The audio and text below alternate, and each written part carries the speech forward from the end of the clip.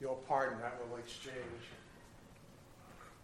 But that little exchange is a very special exchange today. For the past several months, I've been talking about this year, God's laid on my heart to want to teach 2 Timothy, because 2 Timothy was so important in my life. 55 years ago, when as a rebellious teenager, God smacked me down and dealt with me very kindly and drew me to himself. And 2 Timothy became very important in my life.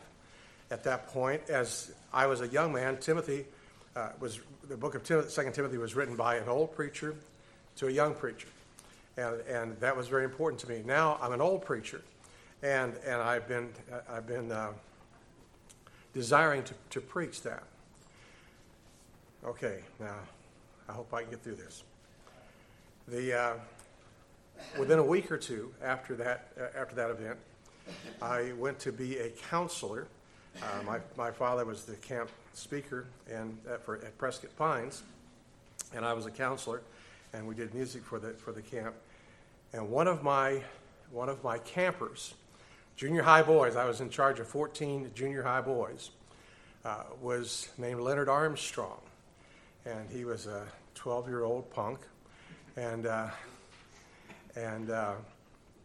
was his counselor, and that was one of the most wonderful weeks of my life as a counselor for those young men.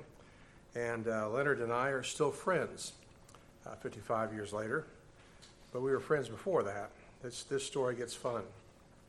Leonard met, I don't know if you already knew, but he met a girl there that week. They're in junior high, and they fell in love. And a few years later, my father performed their marriage ceremony. And they were awfully young, and we have often wondered if they were going to make it. But they just had their 50th wedding anniversary, so maybe they're going to make it. Okay. They had a son who was named after me. They had 6 children. They were all named after me. You'll get that in a minute. Okay. But I claim Bobby because of our friendship. And Bobby, we just found out, lives here in Casa Grande and so forth. Now, this story gets a whole lot better because I told you about Leonard. Leonard's parents played guitar and violin for my father's television ministry at Flagstaff. So we have that connection. But Leonard's mom, or Bobby's mama, his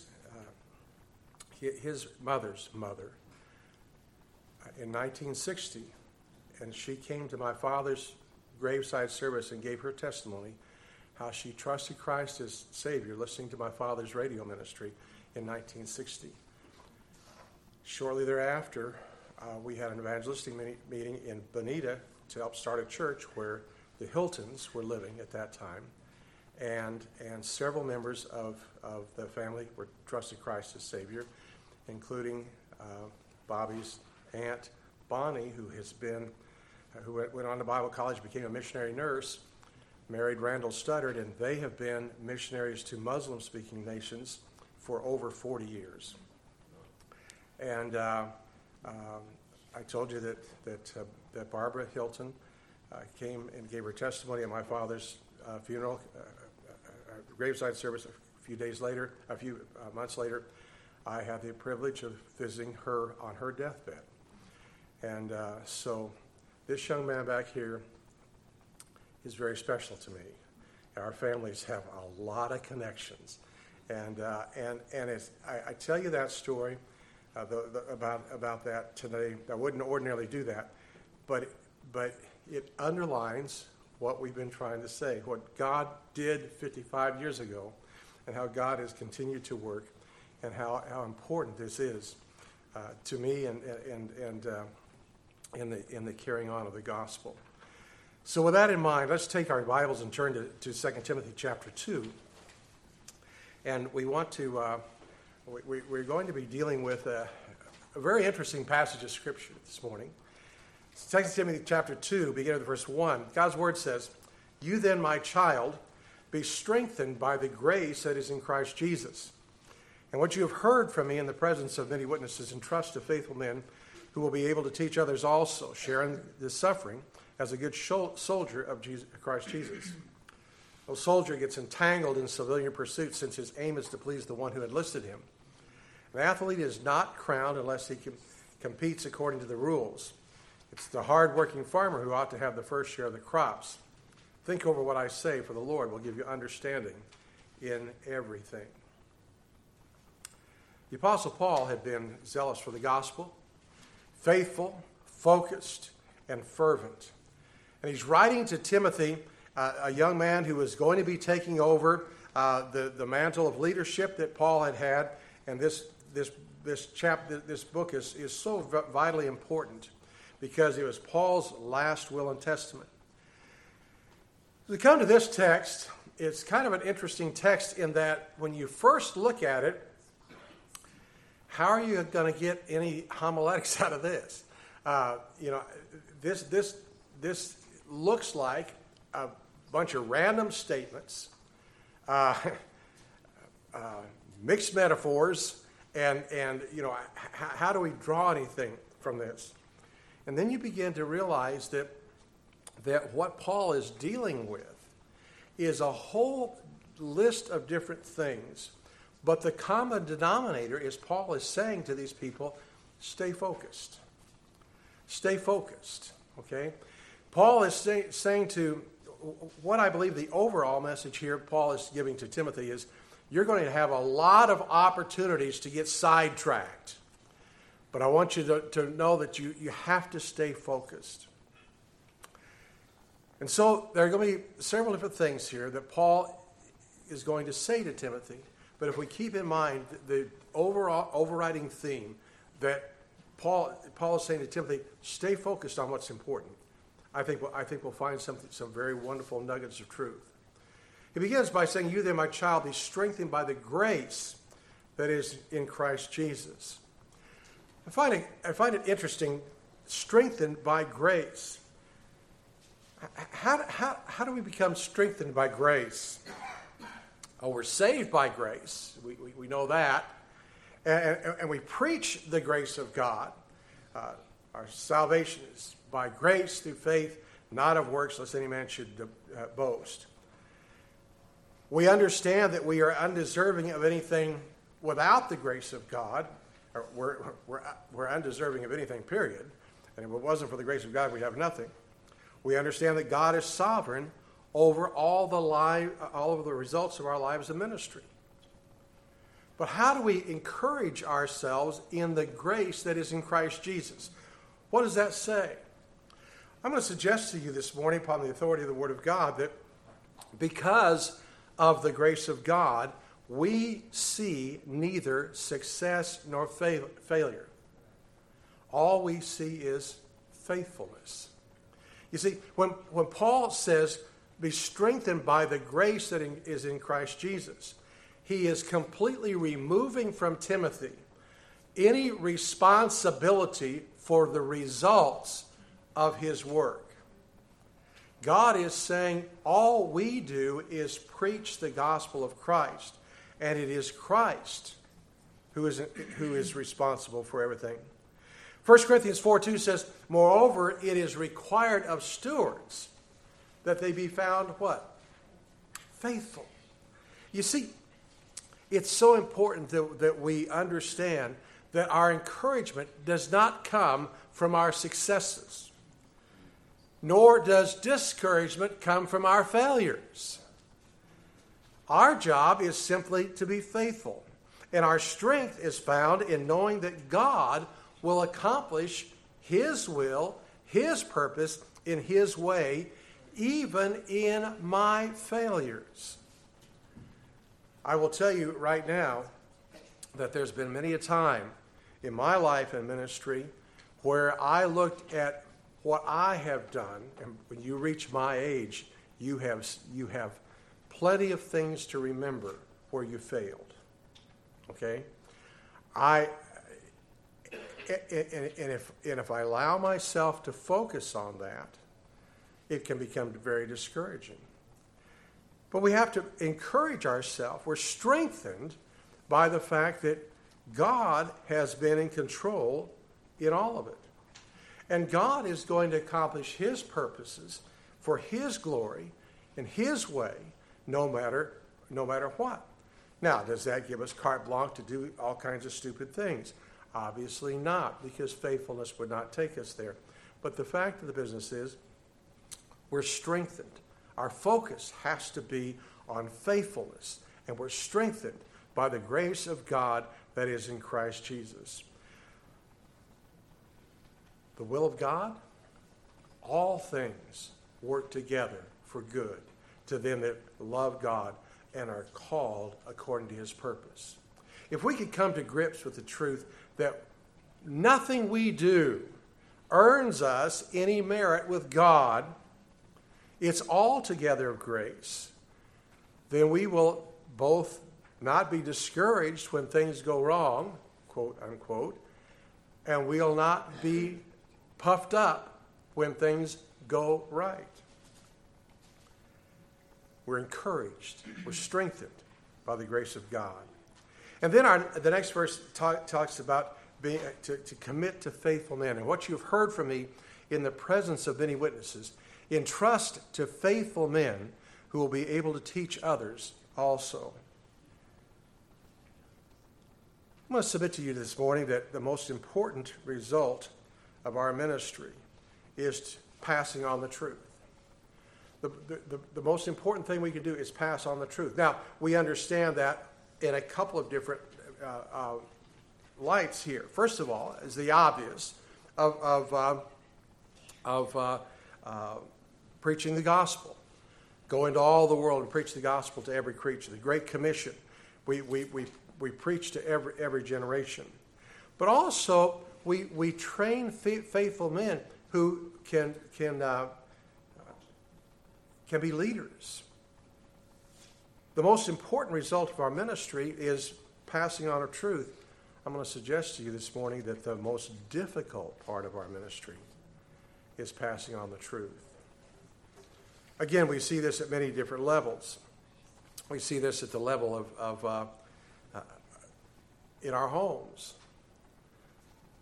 What's the hardest thing in the world for us is the recognition that we have children and we cannot guarantee their salvation.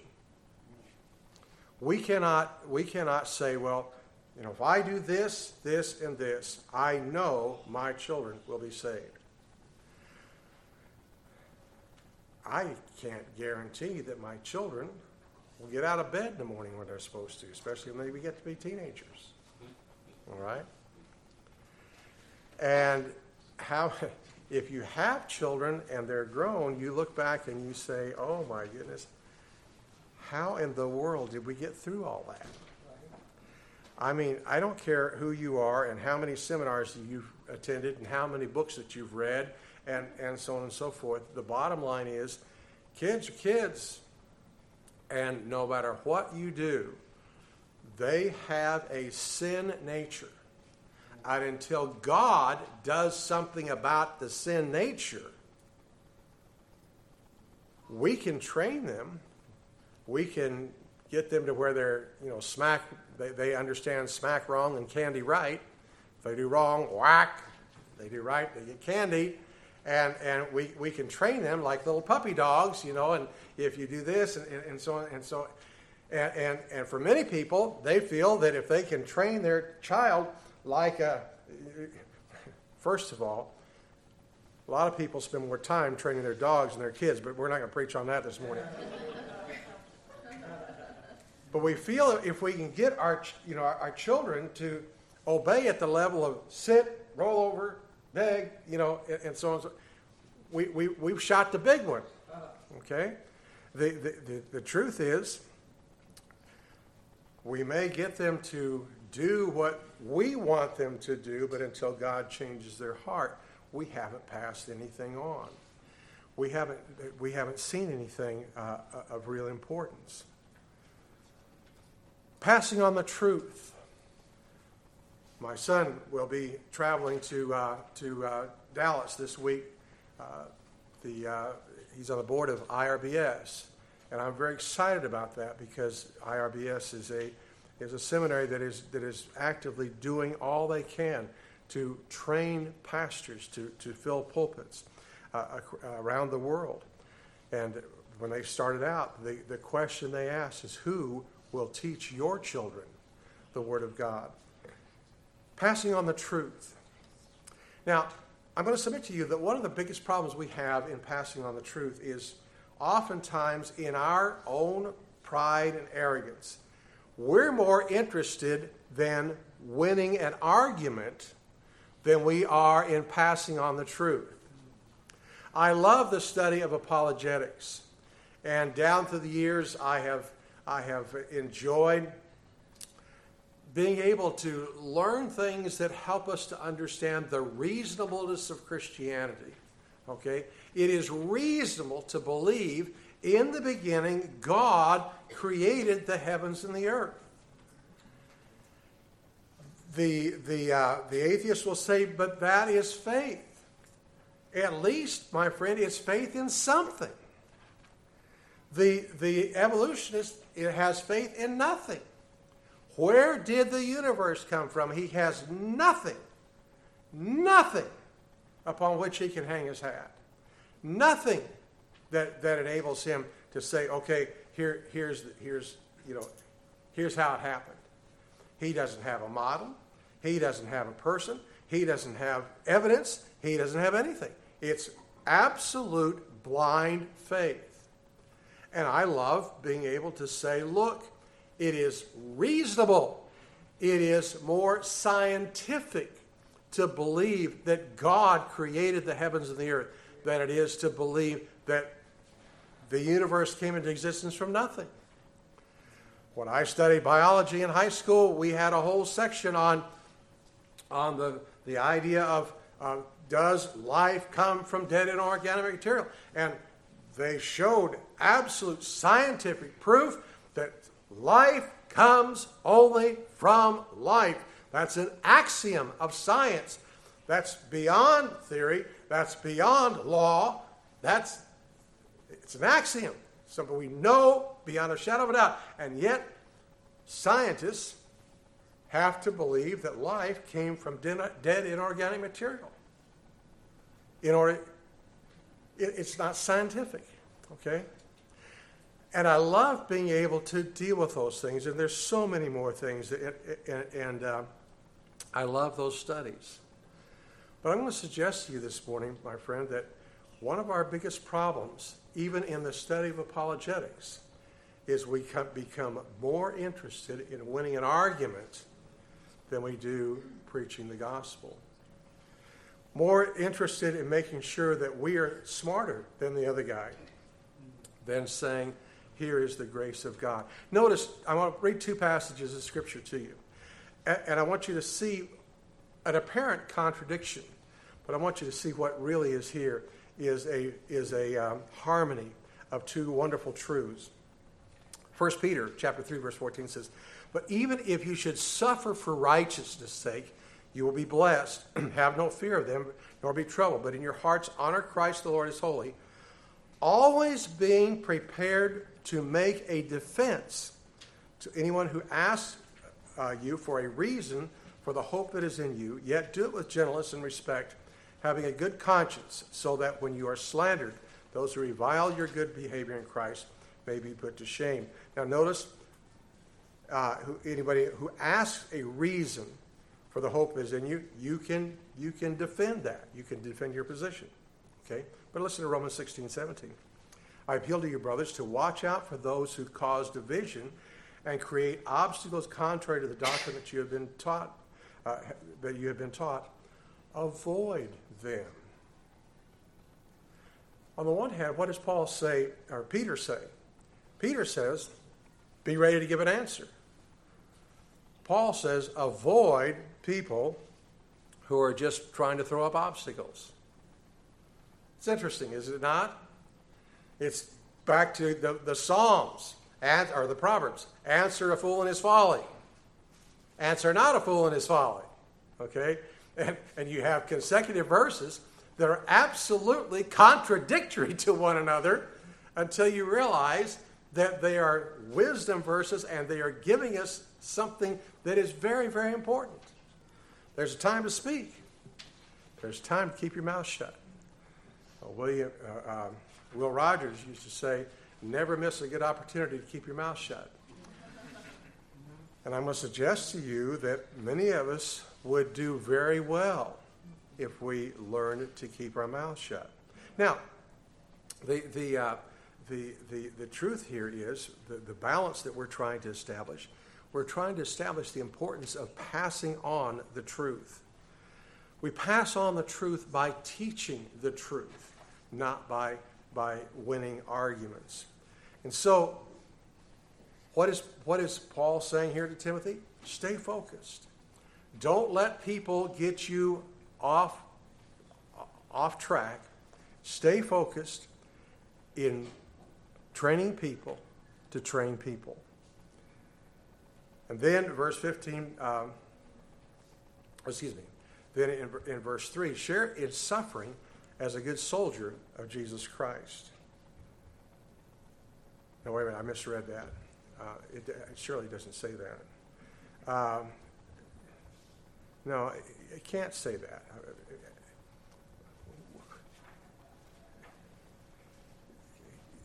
Wait a minute. What happened to your best life now? What happened to something good is going to happen to you today? Where did this share in suffering as a... You don't... Surely the Bible doesn't say that. But it does. We share in suffering.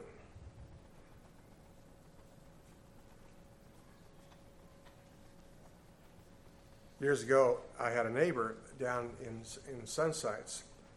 He lived out in the boonies. The first person I ever knew that completely was off the grid.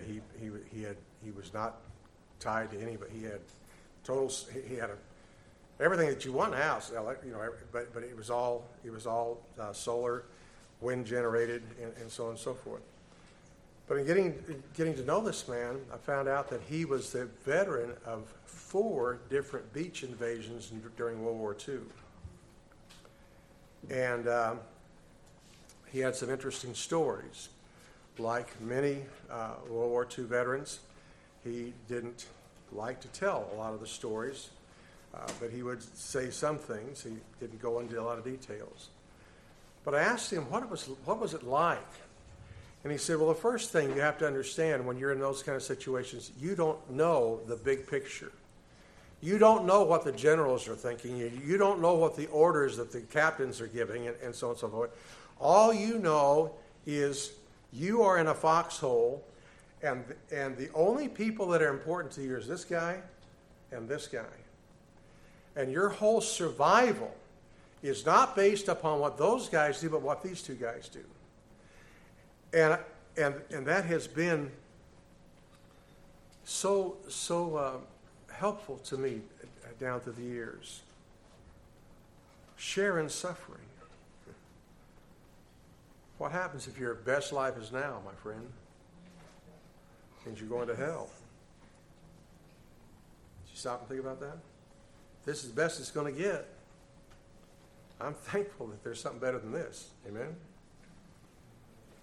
I had a basal cell carcinoma removed on Monday. I'm now officially a cancer survivor. My back hurts, okay, from that thing. I don't want this to be the best I can have. Suffering. What happens when the doctor says cancer? The judge says guilty. The loved one says, I don't love you anymore. What if they all believe the lies that people told about you? What if the police officer comes to the door and says there's been an accident and your loved one did not survive? Friends, we're going to suffer. We're going to suffer in life because Job 14:1 says, man who is born of a woman is a few days and full of trouble. It's interesting that Job, in all the midst of all that he was going through, did not say, well, why me? He said, this is part of life. This is. Oftentimes we fail to note that not only are we suffering, but others around us are suffering. I saw a video this week that was extremely interesting.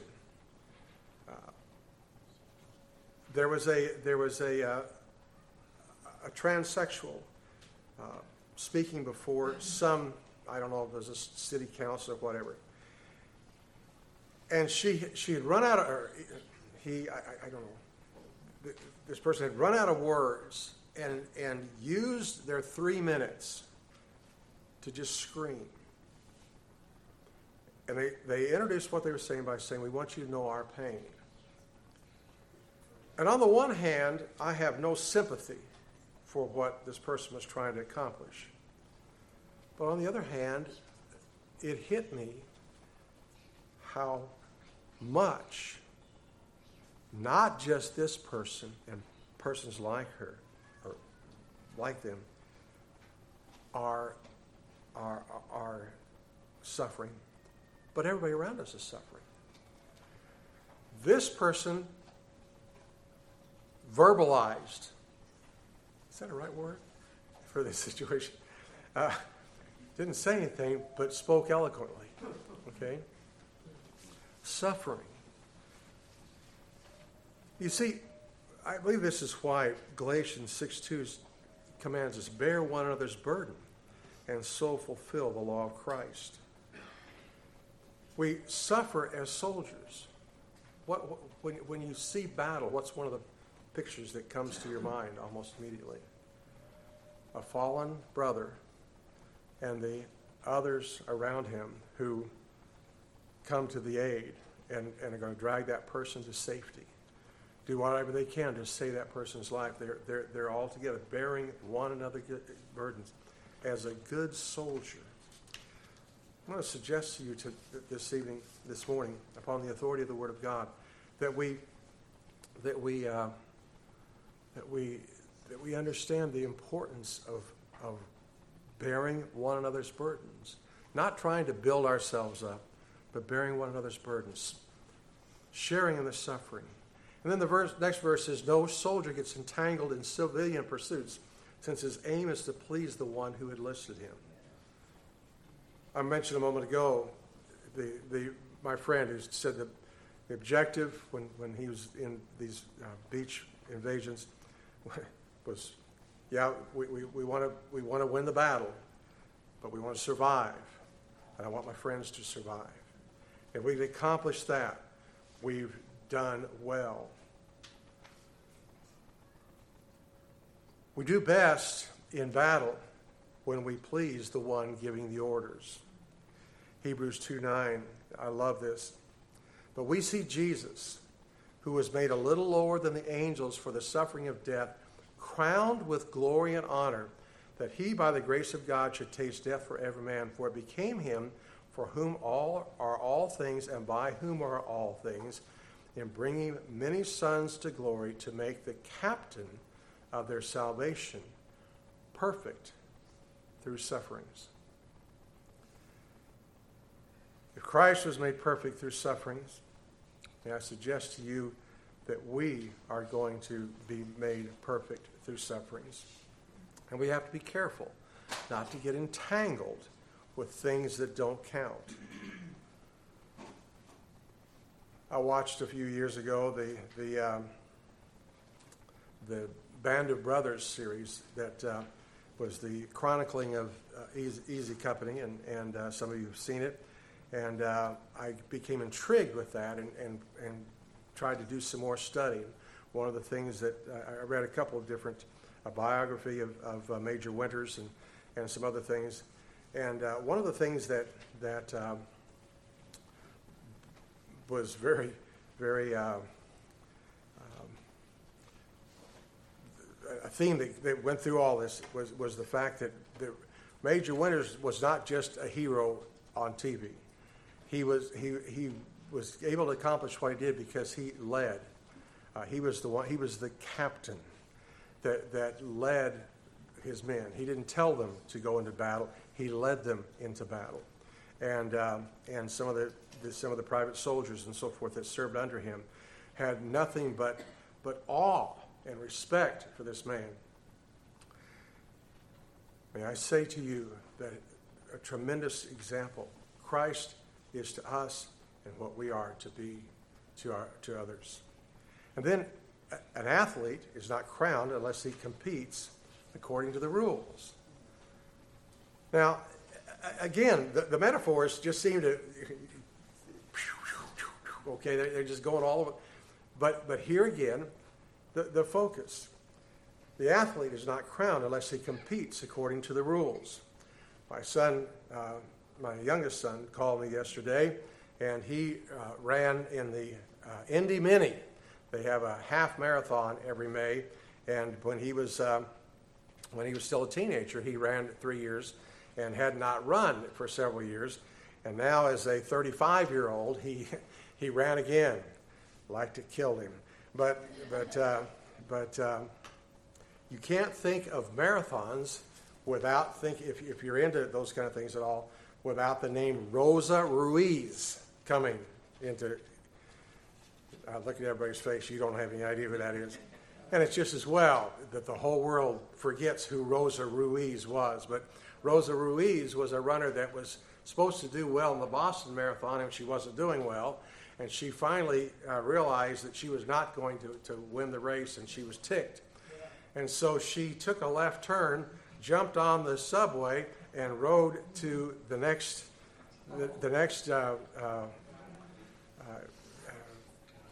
terminal and got off, and all of a sudden here she comes down the corridor, first place, waving her hands, and the crowd all cheering and so on and so forth, and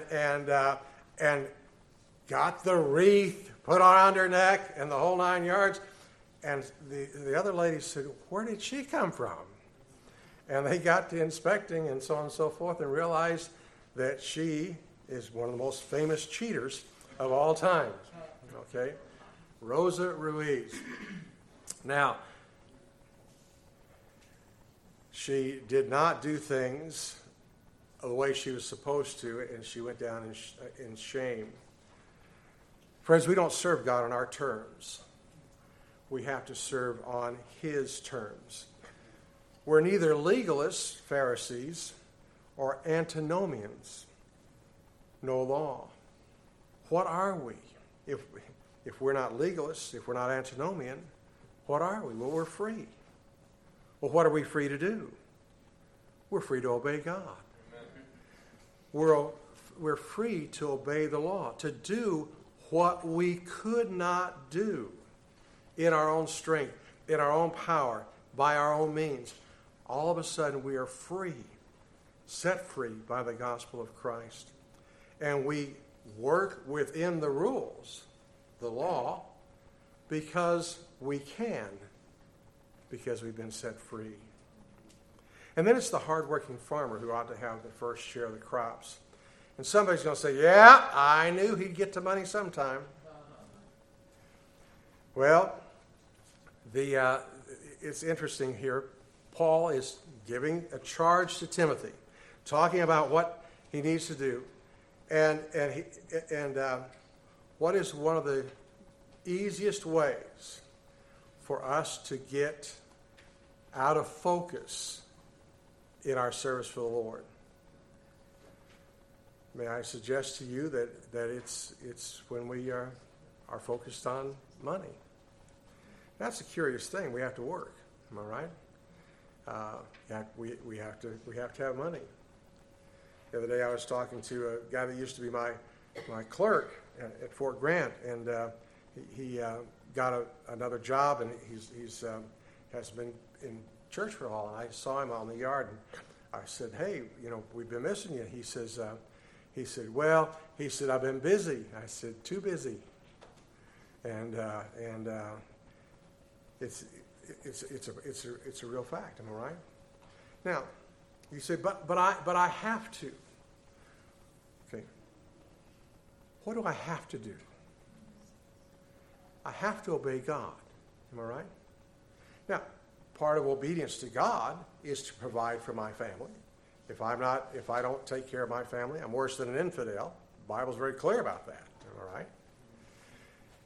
But like so many things, it's not the good and bad that toss us, but the better and best. Oftentimes, it is something that's good that throws us because we traded the good for the best. We need to understand, if we're going to stay focused, that God is going to provide. For Timothy, Paul was saying, look, God is going to provide. The hardworking farmer ought to be the first one to share the crops. That's axiomatic. Okay. But how about us? Well, we rest on Philippians 4:19. For my God shall supply all of your needs according to his riches and glory in Christ Jesus. Leaving us free to focus. Leaving us free to make sure that our primary thing is serving the Lord. Walking with the Lord. Doing all that he commands us to do. And then Paul finishes this passage by saying, think over what I say, for the Lord will give you understanding in everything. Strengthened by the grace of God. Entrusting to faithful men. Sharing in suffering. Not getting entangled in civilian pursuits. Competing lawfully. Trusting the Lord. And all these things focused on serving the Lord. Think it over. The Lord will give you understanding. Let's bow our heads in prayer.